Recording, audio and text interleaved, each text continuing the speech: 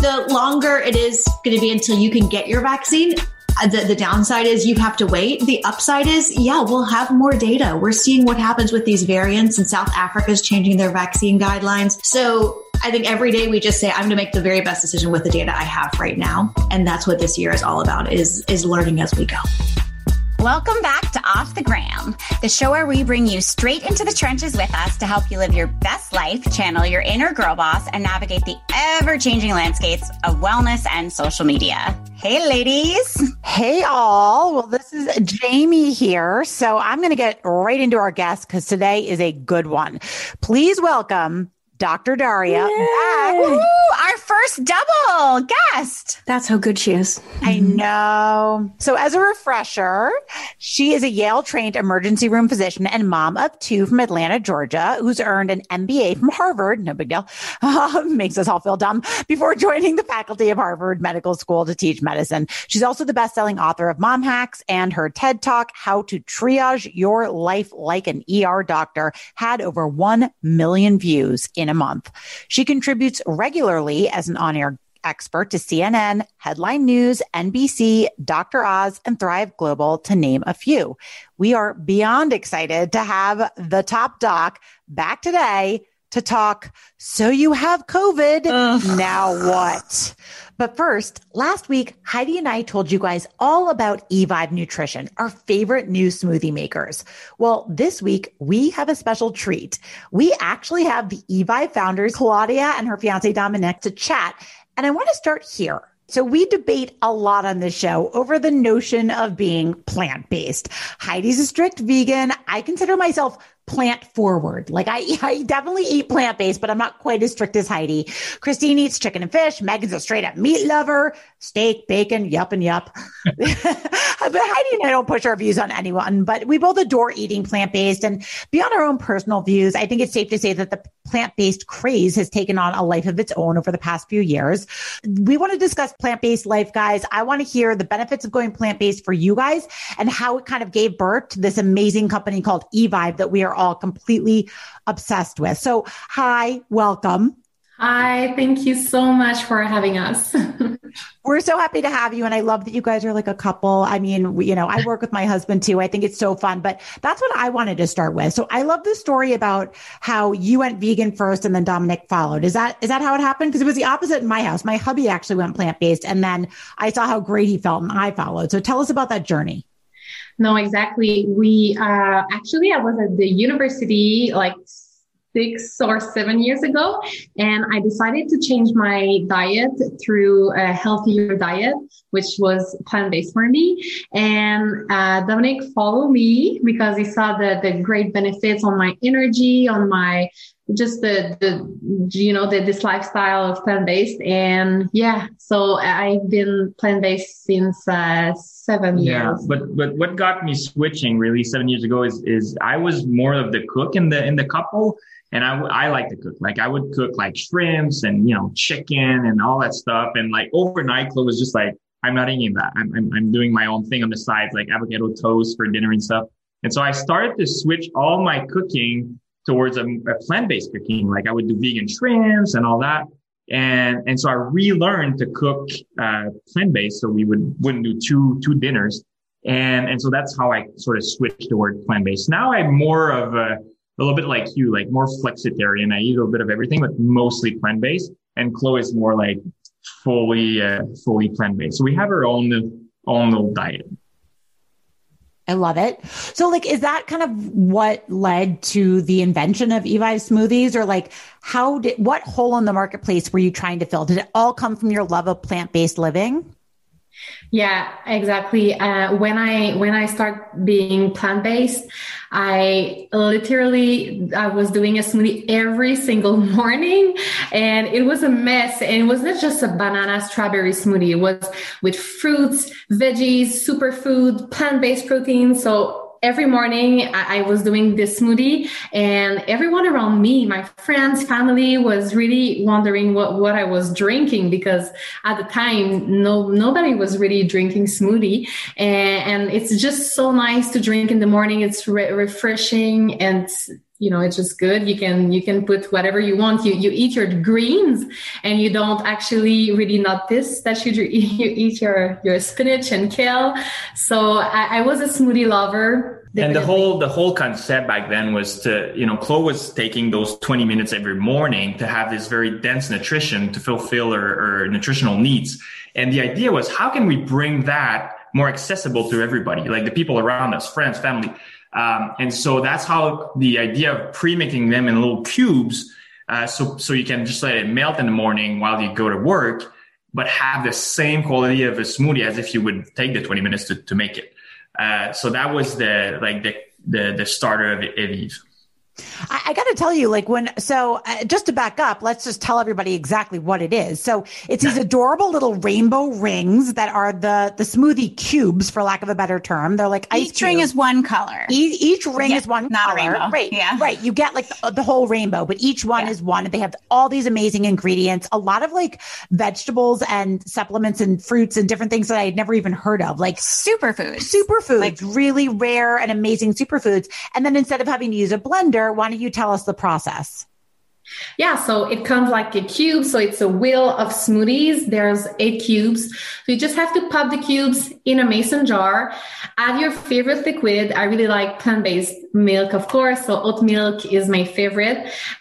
You let it melt 20 minutes. So in the morning, I just go in the shower and my smoothie is melting, and then I shake it up. So it's super easy on the go, but you can also do it in your blender if you want just to mix it. And yeah, so it's always made with whole fruits and veggies, superfood always. So all kind of superfood is super important for me, that I was really replicate the smoothie that I was making at home in my kitchen. So baobab, moringa, chia seeds, spirulina, all that stuff. Blue spirulina. It's so hard to make a blue smoothie. Yeah. Yeah, I was going to say, my husband, who sees me every morning before I tried your smoothies, he would see the same thing, all the things in the smoothie blender. And the other day when I was doing yours, he said, well, what about all the other ingredients that you always put in there, like the greens and all this and that? And I'm like, no, they are all in this little package. So his mind was blown. He's like, are you sure? I was like, yes. He's like, but they taste so good. He was trying to figure out why they tasted so good. Like, he was pleasantly surprised to sip on it, and they were delicious. So they also trick kids, because I have a 10-year-old who thinks she's like an expert smoothie maker and makes a giant mess but she thinks these are dessert. And I just hear everyone coming in from school now, and she pops them in a bowl and we'll add a little bit of granola or a little bit of, and she makes smoothie bowls out of them, doesn't even really let them melt. She thinks that they're ice cream. I want to speak to the deliciousness and the mouthfeel of these smoothies, because I was so impressed. I have to say, I've been doing smoothie time with my kids. My twins are 5.5, and I've been doing smoothie times with them since before they were 1. It was like a nighttime ritual. So I thought it was like a cute thing to story on Instagram. I never thought it was going to turn into a thing. And all these companies kept trying to send me all of their pre-made smoothies. And number one, they all had so much added sugar in them, and yours do not. And I just want to thank you so much, as somebody who's very conscious of added sugar, for making these unbelievably delicious smoothies with no added sugar. It's awesome. And also the mouthfeel, because every other pre-made, I'm doing air quotes, smoothie that I've ever been sent, it's watery. And this feels like a thick smoothie. Ice cream. It really is. Unbelievable. That's why it's frozen. Yeah. I mean, but the fact that they don't just melt to liquid is very impressive. And it speaks to there's whole foods in them, whole vegetables, whole, fruits. So it's so cool. I'm telling you, if you could visit the plant, where we make them, it's literally as if you would make them in the kitchen, but with a giant blender. And it took us quite a while to figure it out, because we didn't want to use juice or purees or highly processed thing to just make something that was, tasting good. We literally replicate Claudia's recipe, but in a giant blender. So it's quite cool to see. So what is your favorite recipe or flavor? Which is your favorite? I like this question because my favorite is the pure. It's the green smoothie because I'm such a green smoothie lover. And for me, it would be only like green smoothie in the in the company. The Yogi is green too, right? The Yogi? Yeah, it's green. Yeah, that was the first that I've developed, and I really liked it too. And the sapphire is delicious. It had like a little banana kick to it. That was the sweet one. My husband, not sweet, but the one that he's like, why does this taste so good? And I'm like, if Heidi eats it, it's safe. And it's I'm telling you, Heidi eats them. It's good. The sapphire, like kids really love it because of the color, but it's all natural. And people don't believe us at first. They're like, you add something, and yeah, of course we add spirulina, which is 100% natural. Mm-hmm. Yeah, and so good for you. I'm getting hungry. So nutritious. I just got hungry. I know, me too. What's your favorite flavor, Megan? My kids have stolen them all so far. Like, I don't even know if there's any left down there right now. Because Charlie, like, she can DIY. So it's like... Yeah, that's the other thing. You can you can pop some of them. You can like mix, or you can just do half. I like that too. It's really easy to kind of like create a snack versus a whole meal. Right, especially when the kids have color preferences.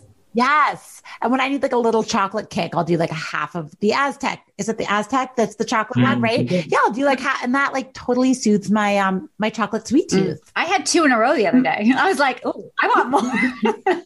My sweet tooth is so tamed by that tuk. Oh, it's so good. I'm like, is it your favorite? Yes. The tuk. I mean, I don't know. I have a lot of favorites. I love them all, but that one is just like, I don't know. There's something about it that is not something I make for myself. It's like I think that's another really special thing about E5. It's like you wouldn't, unless you were committed like Christine to putting in all the powders and all of the real food. And, you know, you're not going to get that much nutrition. And I think that's one of the things I love so much about these E5 smoothies is they have it all in there. Totally. Well, I know that you guys have more stuff coming out. So I want to wrap this up by asking what's next for E5? What else are you guys have in the works? Yeah. So now that we've launched smoothies for a couple of years, we developed lunch. So it's the same concept, wheel, and it's meal. So you just have to pop the cubes. Either you pop and you add hot water, so you have a soup. Either you pop the cubes and you add a size like cauliflower rice or quinoa or whatever the side that you like, and you have a bowl. So it's different flavor like Thai flavor, Mexican flavor. Mac and cheese, but vegan. So meal makers and little cubes makes a soup or makes a bowls, and you know it's frozen, highly nutritious, exactly like the smoothies, but for like lunch and dinners.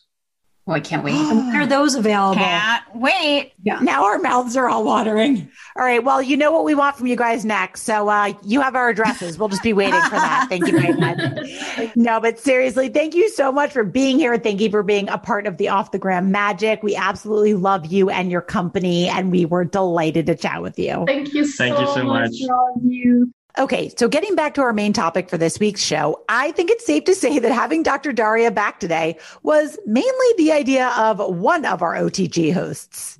Yeah, this might have been my idea for a show, just maybe. Yeah, so let's just get real here. Like Megan obviously has been suffering with COVID. If you do follow her on social media, you should. Megan B. Murphy, she's amazing. And she has been a trooper to say the least. I mean, she happens to be releasing what is soon to be a New York Times bestselling book. Let's put that out there in the universe. Love you guys. And Your Fully Charged Life. Yeah, Your Fully Charged Life, available on Penguin at the end of this month. So anyway, I don't know when this is releasing. It's February 23rd. You know what? It's probably already available by the time this is going up. So strike that. Anyway, point is that Megan has COVID, and you know, we're all living in a place where like, it seems like even though the vaccine is here, more and more people in my life every day, it's like everyone's testing positive for COVID. It is just, we're not out of the woods yet.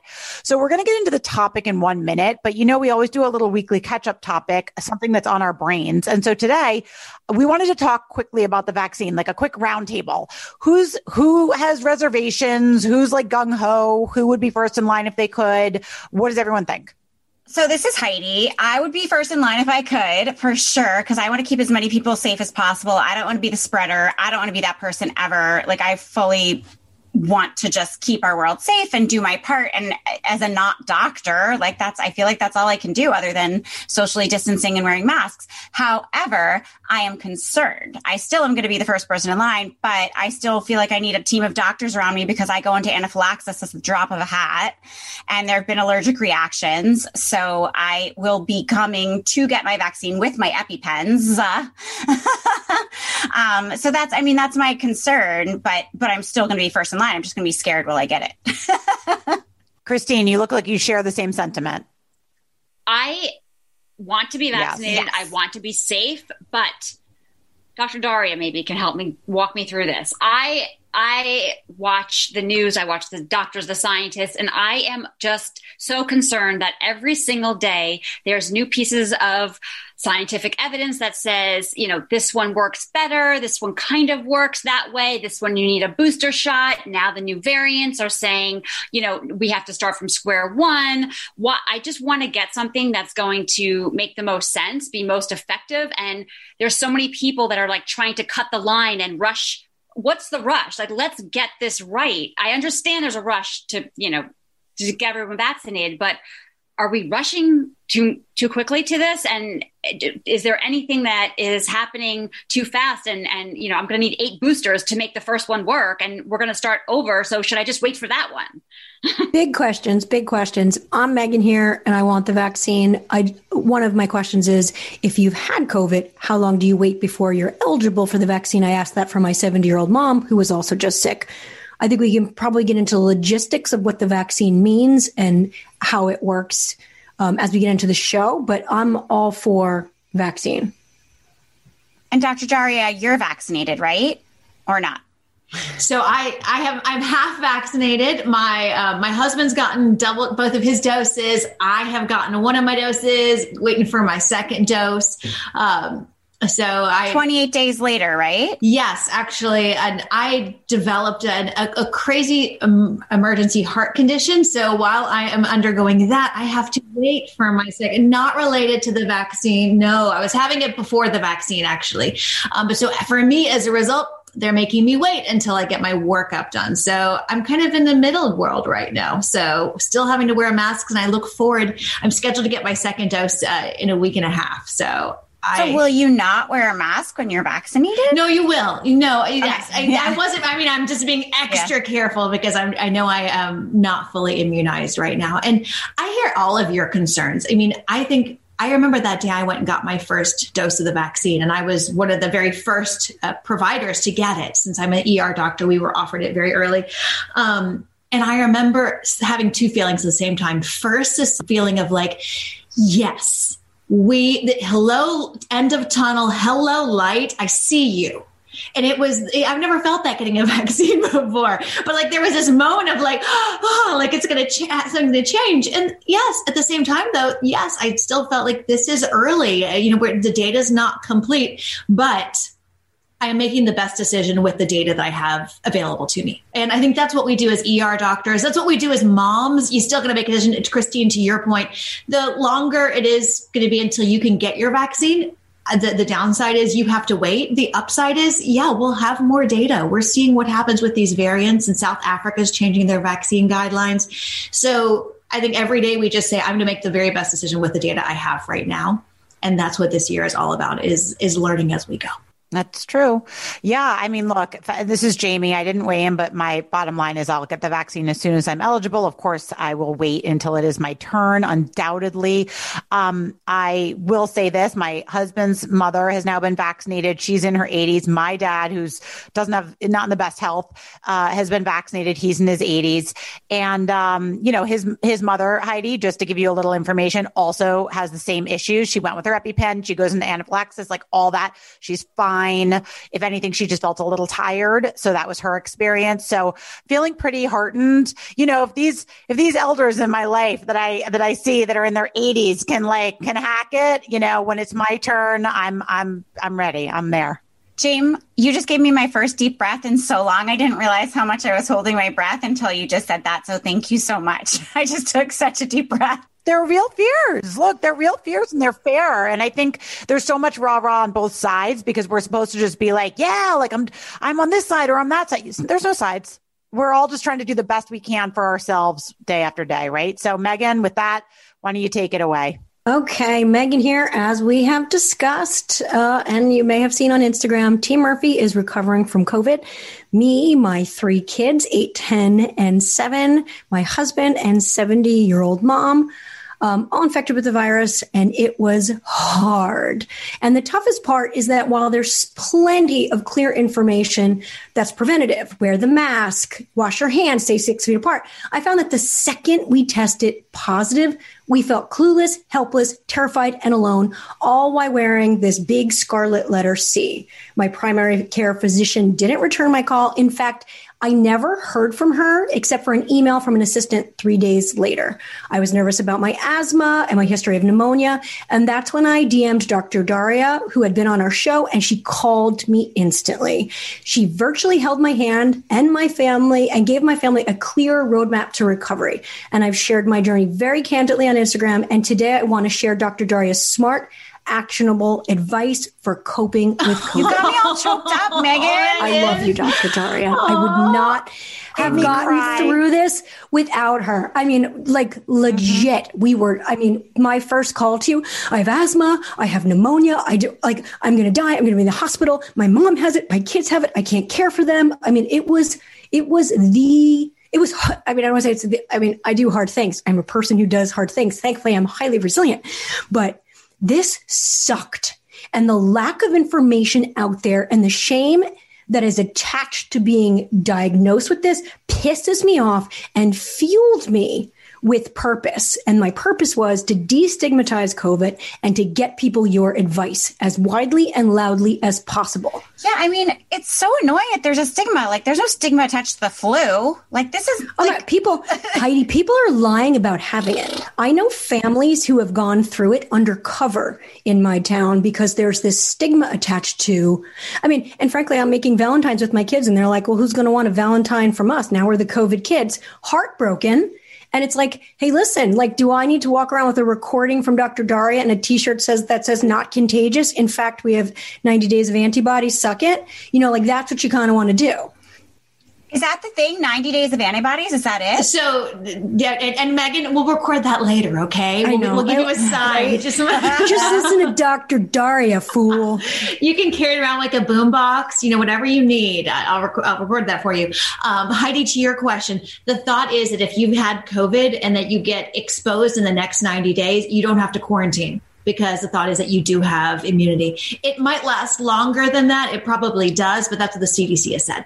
Which is why I booked a trip for April, friends. I'm going to go to the beach somewhere fear-free.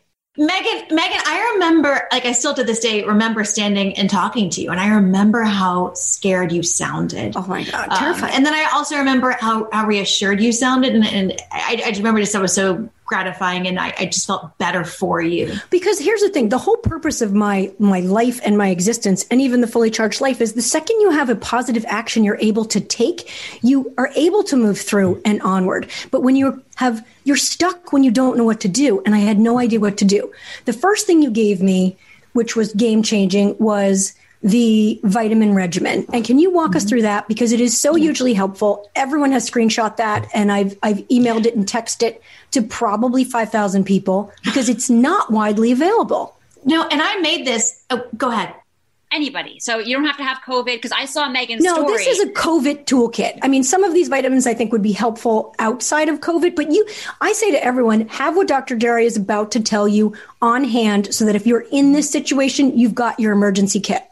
Yeah. Okay, because I saw your story and I ran out and I was like, John, we're taking zinc, we're taking vitamin C. I started doing all the things that I saw in her story just to do it.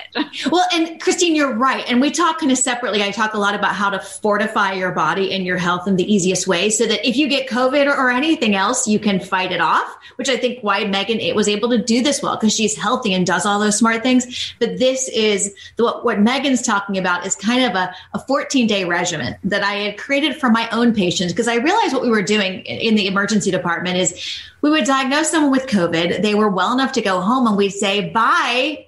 And they'd be like, but what do I do? And they felt like people were just saying, go home and hopefully you don't get severe. And if you get severe, come back to the hospital.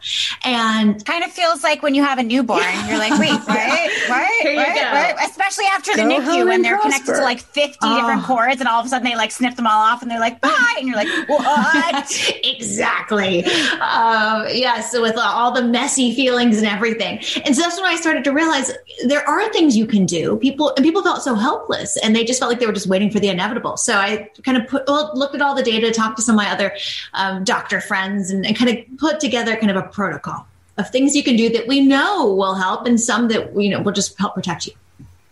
So what can you walk us through that? So it's the vitamin C. Mm-hmm.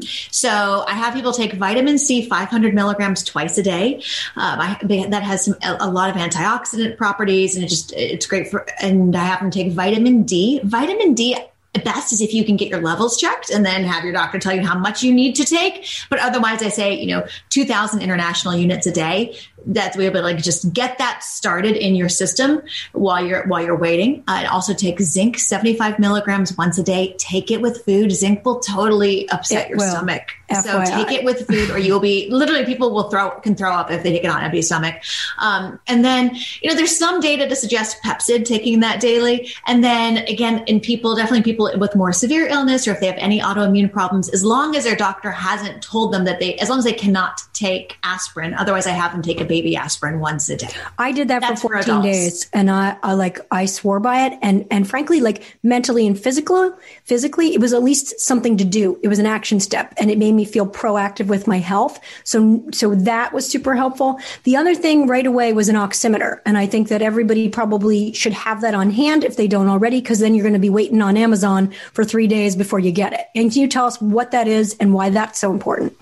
Yeah, so your oximeter is going to measure your heart rate and your oxygen level. So one of the things we look at with COVID is people can drop oxygen levels. And when your oxygen levels drop, say below 92% or lower, that's a sign that your COVID is becoming more severe. So that's why you want to know that. And also, interestingly, heart rate can be one of the early signs, especially in somebody who's otherwise kind of a healthy person.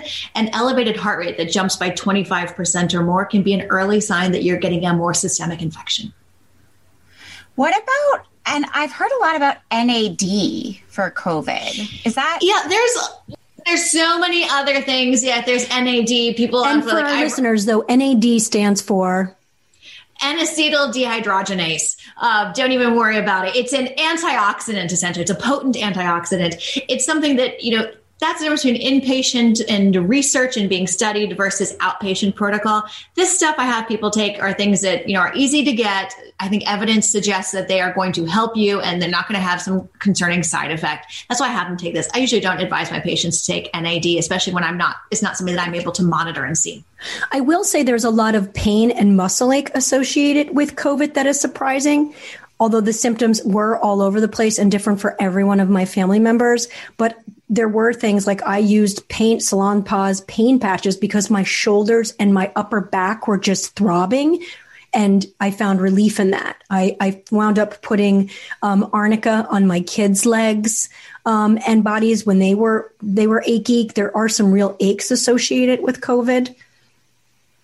Megan, did you see what the trend is that the kids had it a lot less severe and it was the adults that took the brunt of it?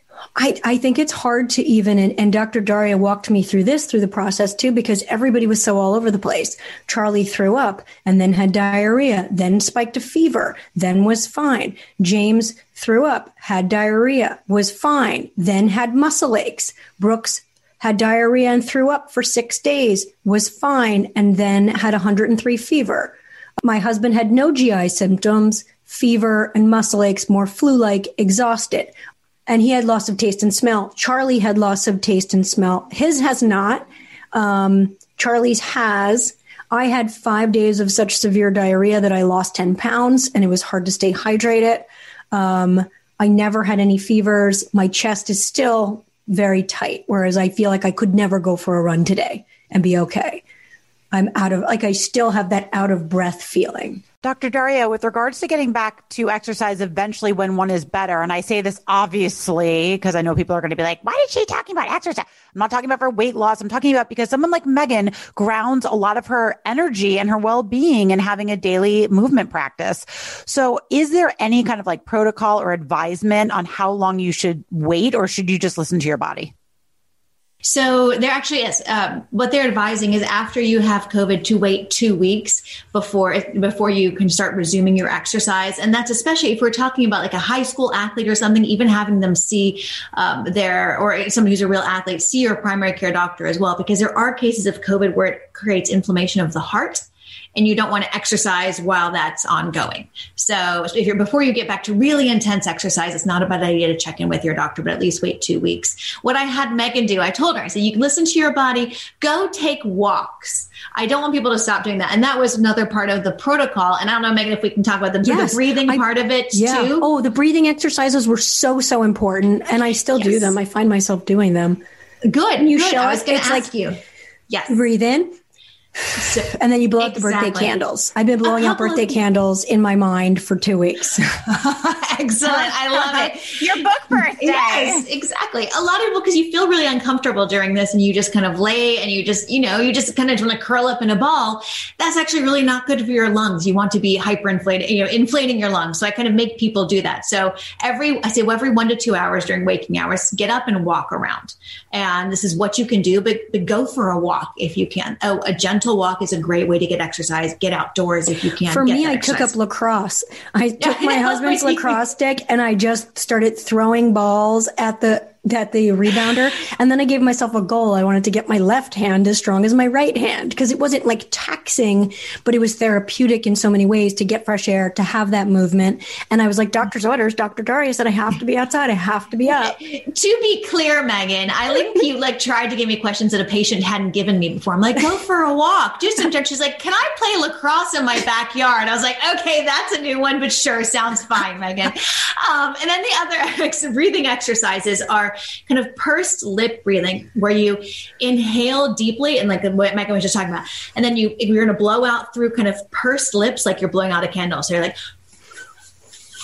I found blowing against force. That was easy to do and easy to give the kids as an exercise because they understood that. The diaphragmatic breathing, I think, is a lot harder for most people to catch on to if you're not used to being aware of your breath.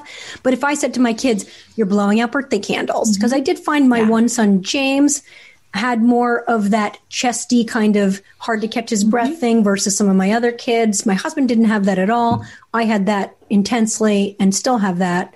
But saying to someone, inhale deeply, blow out the birthday candles seemed a little bit easier than like activating your diaphragm, which somebody like Heidi is a pro at, but like the average person, it's not that easy. Lie on the ground with a book on your belly and make the book. Oh, I like that. I like that. So of course, see, look at all these smart women. This is what I love. The one thing I can't stop talking about this. Sorry, because I just lived it. I'm so sorry to dominate here, but I am feel like COVID queen right now. The other thing, we want to hear you, Meg. Dr. Daria gave me really good sleep advice, and it was not, I'm a back sleeper, and it didn't occur to me how bad that would be. And so I forced myself to sleep on my belly or my side. Dr. Daria, can you talk about the importance of sleep position? Yes. And again, this is talking about airflow and blood flow to your lungs. So one of the things we found this in patients in the ICU, even anywhere but flat on your back is going to be better than laying flat on your back. So lay on your side, sleep on your stomach if you find that comfortable, or at a minimum, kind of sleep in a recliner at an angle. Another good thing to do just to make sure you're getting blood flow and oxygen to the right parts of your lung. Can I ask a quick question? Can I just circle back to the baby aspirin for a second? Because I do remember in the very beginning, there was a lot of rumors going around that if you took Advil and you had COVID, that you were like in big trouble. And so we didn't take any Advil for the whole beginning of quarantine, like just in case. And then we kind of just forgot that was even a thing and loosened up on it. Is that a thing? So two separate things. Yes, that in the beginning, there was this concern from NSAIDs, some studies out of Europe and France. What I tend to tell people, because it really wasn't clear that there was a connection. So I said, first, if you need something, go for acetaminophen first. So that's like a if Tylenol, you need a second, right? Or like, that's a Tylenol, exactly. If you still need something, then go for an NSAID. That's your Advil, your ibuprofen, your Motrin, your Aleve. That's fine then, but maybe it's not the first thing you reach for. A separate issue is the aspirin. The aspirin is actually because we found that people with COVID actually get blood clots in their lungs, blood clots in a number of places. And aspirin is something, again, I recommend it in some of my older patients or somebody who's more sedentary. It's going to decrease your platelets' likelihood of clotting. That's why the aspirin's there. And when I was shopping for it, my friend, I love you, Lorna Dragon, who went to Walgreens for me at 8 p.m. It wasn't called baby aspirin. It was called low dose aspirin. So when you're shopping for it, that's just also like a key life lesson that it might not say baby aspirin. It might say low dose aspirin, and that's the same thing. It's the same milligrams of acetaminophen. 81 milligrams of aspirin. All these things you learn. Yes. And so while we're on the topic of things to take or to steer clear of, there was a lot of miscommunication or like misinformation about it's elderberry. Sambuca and elderberry. Yeah, elderberry is Sambuca. No, it's the same thing, Megs. Thanks, She elderberry. took me off of elderberry right away. So why is that? Yeah. So people take it for immunity. Exactly. And it's in Zarbee's. Children's Zarbee's has it. Yes.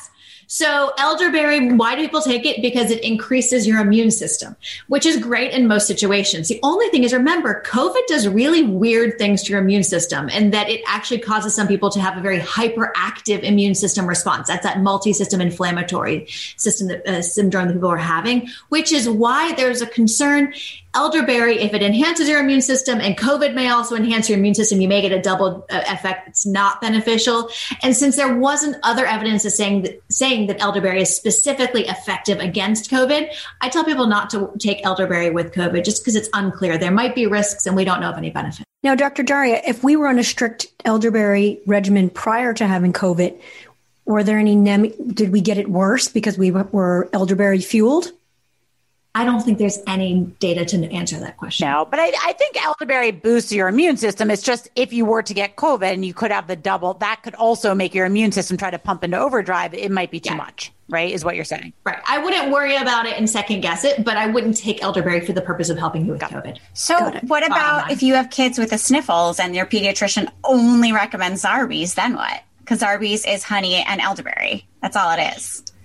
So, if your pediatrician knows your kids, I won't second guess them there. This is only a situation where somebody's like, I have COVID, and should I take elderberry for the purpose of it? That I would advise. Now, something else I wanted to talk about, Dr. Daria, because this was so confounding during our process. The testing is bizarre and all over the place. My kids tested negative, then positive, negative with rapid test, negative with the PCR test, but then positive. But my daughter tested negative when she had no sense of smell or taste and was vomiting. And of course, lucky me can call Dr. Daria and be like, WTF? And you're like, the testing is flawed. In certain cases, she clearly has COVID, treated as such. Mm-hmm. But why is testing so flawed? Testing is so flawed because it's just still very much in the early stages of COVID and figuring out this test. Remember, like barely over a year ago, we had not ever heard of this virus. There were no tests for it. So one of the things that we have seen with young children, especially those who don't have a really high viral load, is that when they look at studies, and y'all may know, I worked with a couple of schools and we tested kids every single week. And I remember talking to the head of one of the labs where they find people who are positive and they test them every day just to see what happens. And he said, when you have people who are kind of just at the threshold, they will bounce up and down, positive, negative on the test for a week or two, which is why he said, don't bother repeating the test if they've had the positive test. Assume that it's a true positive and that these tests are only kind of semi-quantitative. They're not as black and white as we may think. So all of those reasons why the tests are just not perfect. And then once you've had it, so for instance, like, do I test again or will I test positive now that I've had it? Like, what does the interesting quarantine protocol and when you're fit for real life consumption again. Can you walk us through that? Like, is it so interesting? I mean, I've been, I guess, I'm like 18 days out, and I definitely walked through Target 18 days feeling for symptoms, or 18 days of being done with symptoms? I mean, it's so what Dr. Daria told me, and she's smarter than me, so I'll let the Harvard doctor say it, but she's at 10 days from testing, 10 to 14 days from testing positive, right? Yeah. So if you were symptomatic, it can be 10 days from when your symptoms started. If you were asymptomatic, they say 10 days from when you were tested. And that's when you can go back to life. And to answer your other question, Megan, you do not need to get retested to be able to go back. Some caveat, some workplaces and certain places may have their own rules. So you have to follow that to get back to those. But medically, just be able to go back. And normally you don't have to get tested. The schools where I'm advising, we're not retesting kids to be able to go back for those reasons that we talked about. That retesting is confusing. And so that's my kids didn't have to retest to go back to school. Once you test positive and do your 14, I think it was 14 days we did with the kids, then they're allowed to go back to school. They don't even have to retest. It's harder if you've just been exposed and don't get it. Then you have to retest. Yes, then you have to retest, or you have to quarantine for longer. So again, if you were diagnosed, then it's 10 days. That is the caveat is if you were sick enough to be hospitalized, then usually they say it's 14 to 21 days that you need to isolate longer, just because those people are contagious for longer. They have a higher viral load. Is that why? They do. They have a higher viral load. It's often because they're a little more immunocompromised. Their bodies just aren't able to fight it off as quickly. So for a number of reasons, they have to stay isolated longer. But you don't have to retest, because also there are some people who have it. They're better after their 10 days. They can go back, but they continue to test positive for 4 to 6 weeks or more.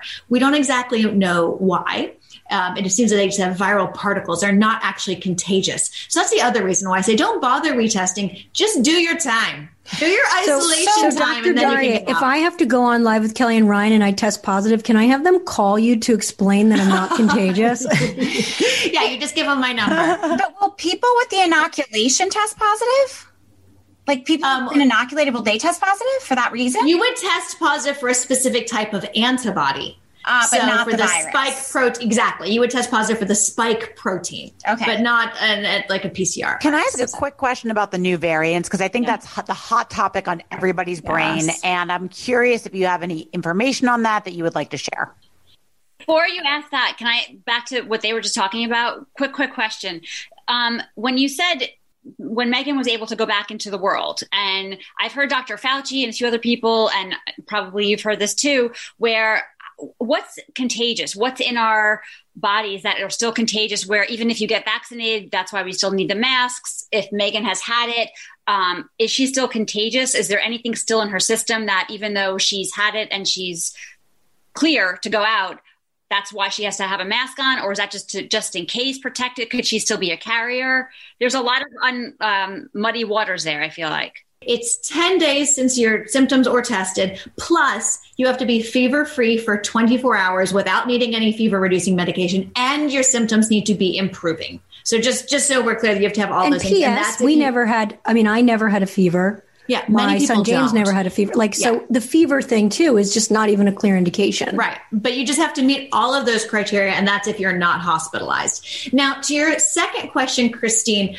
when people have to wear masks afterwards, that is not because we still think Megan is contagious. The feeling is that she's no longer contagious, but that you could at some point get exposed again and now become sick again or spread COVID again. That's why even if you've been vaccinated or you've had COVID yourself, you still have to wear a mask afterwards. Wait, Megan asked a really good question about on her Instagram stories about, do you throw away your toothbrush after you've been sick in general? So should people always be doing that? And especially with COVID, but it begs a question on all things. Are things contaminated in your home? Do you need to replace items, or is that not a thing?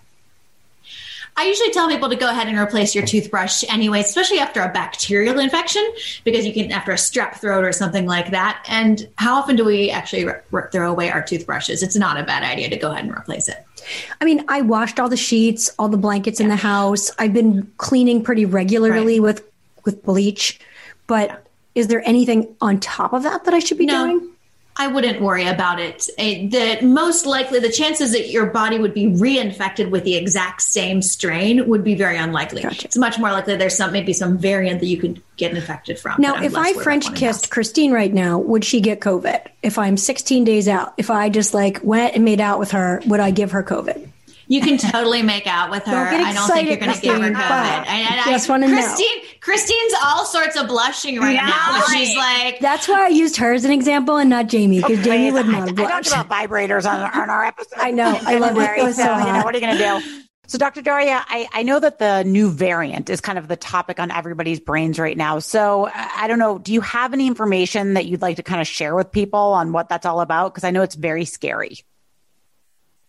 I think, unfortunately, we still have more questions than answers. There's the variant from UK. There's a variant from South Africa. There's this variant in Brazil. From what we see, I don't want people to be terrified by this. I know you said this is very scary. I think what this means to me is not that we should be scared. I just kind of see it more as this may delay us getting back to normal sooner. So I think that it's a little bit of a reframing that I would like people to have. I love to reframe things, Dr. Daria. I know you do. Is it somehow milder, though? Because I am hearing, back in April and May, if someone got it, and then you heard about it, you definitely felt like they were hospitalized and things were awful. Is this, our COVID was manageable, and I'm scared to say this out loud, but it was not as bad when I was I had pneumonia /flu, and I was hospitalized on oxygen for a day. That was worse than this, although this was horrible.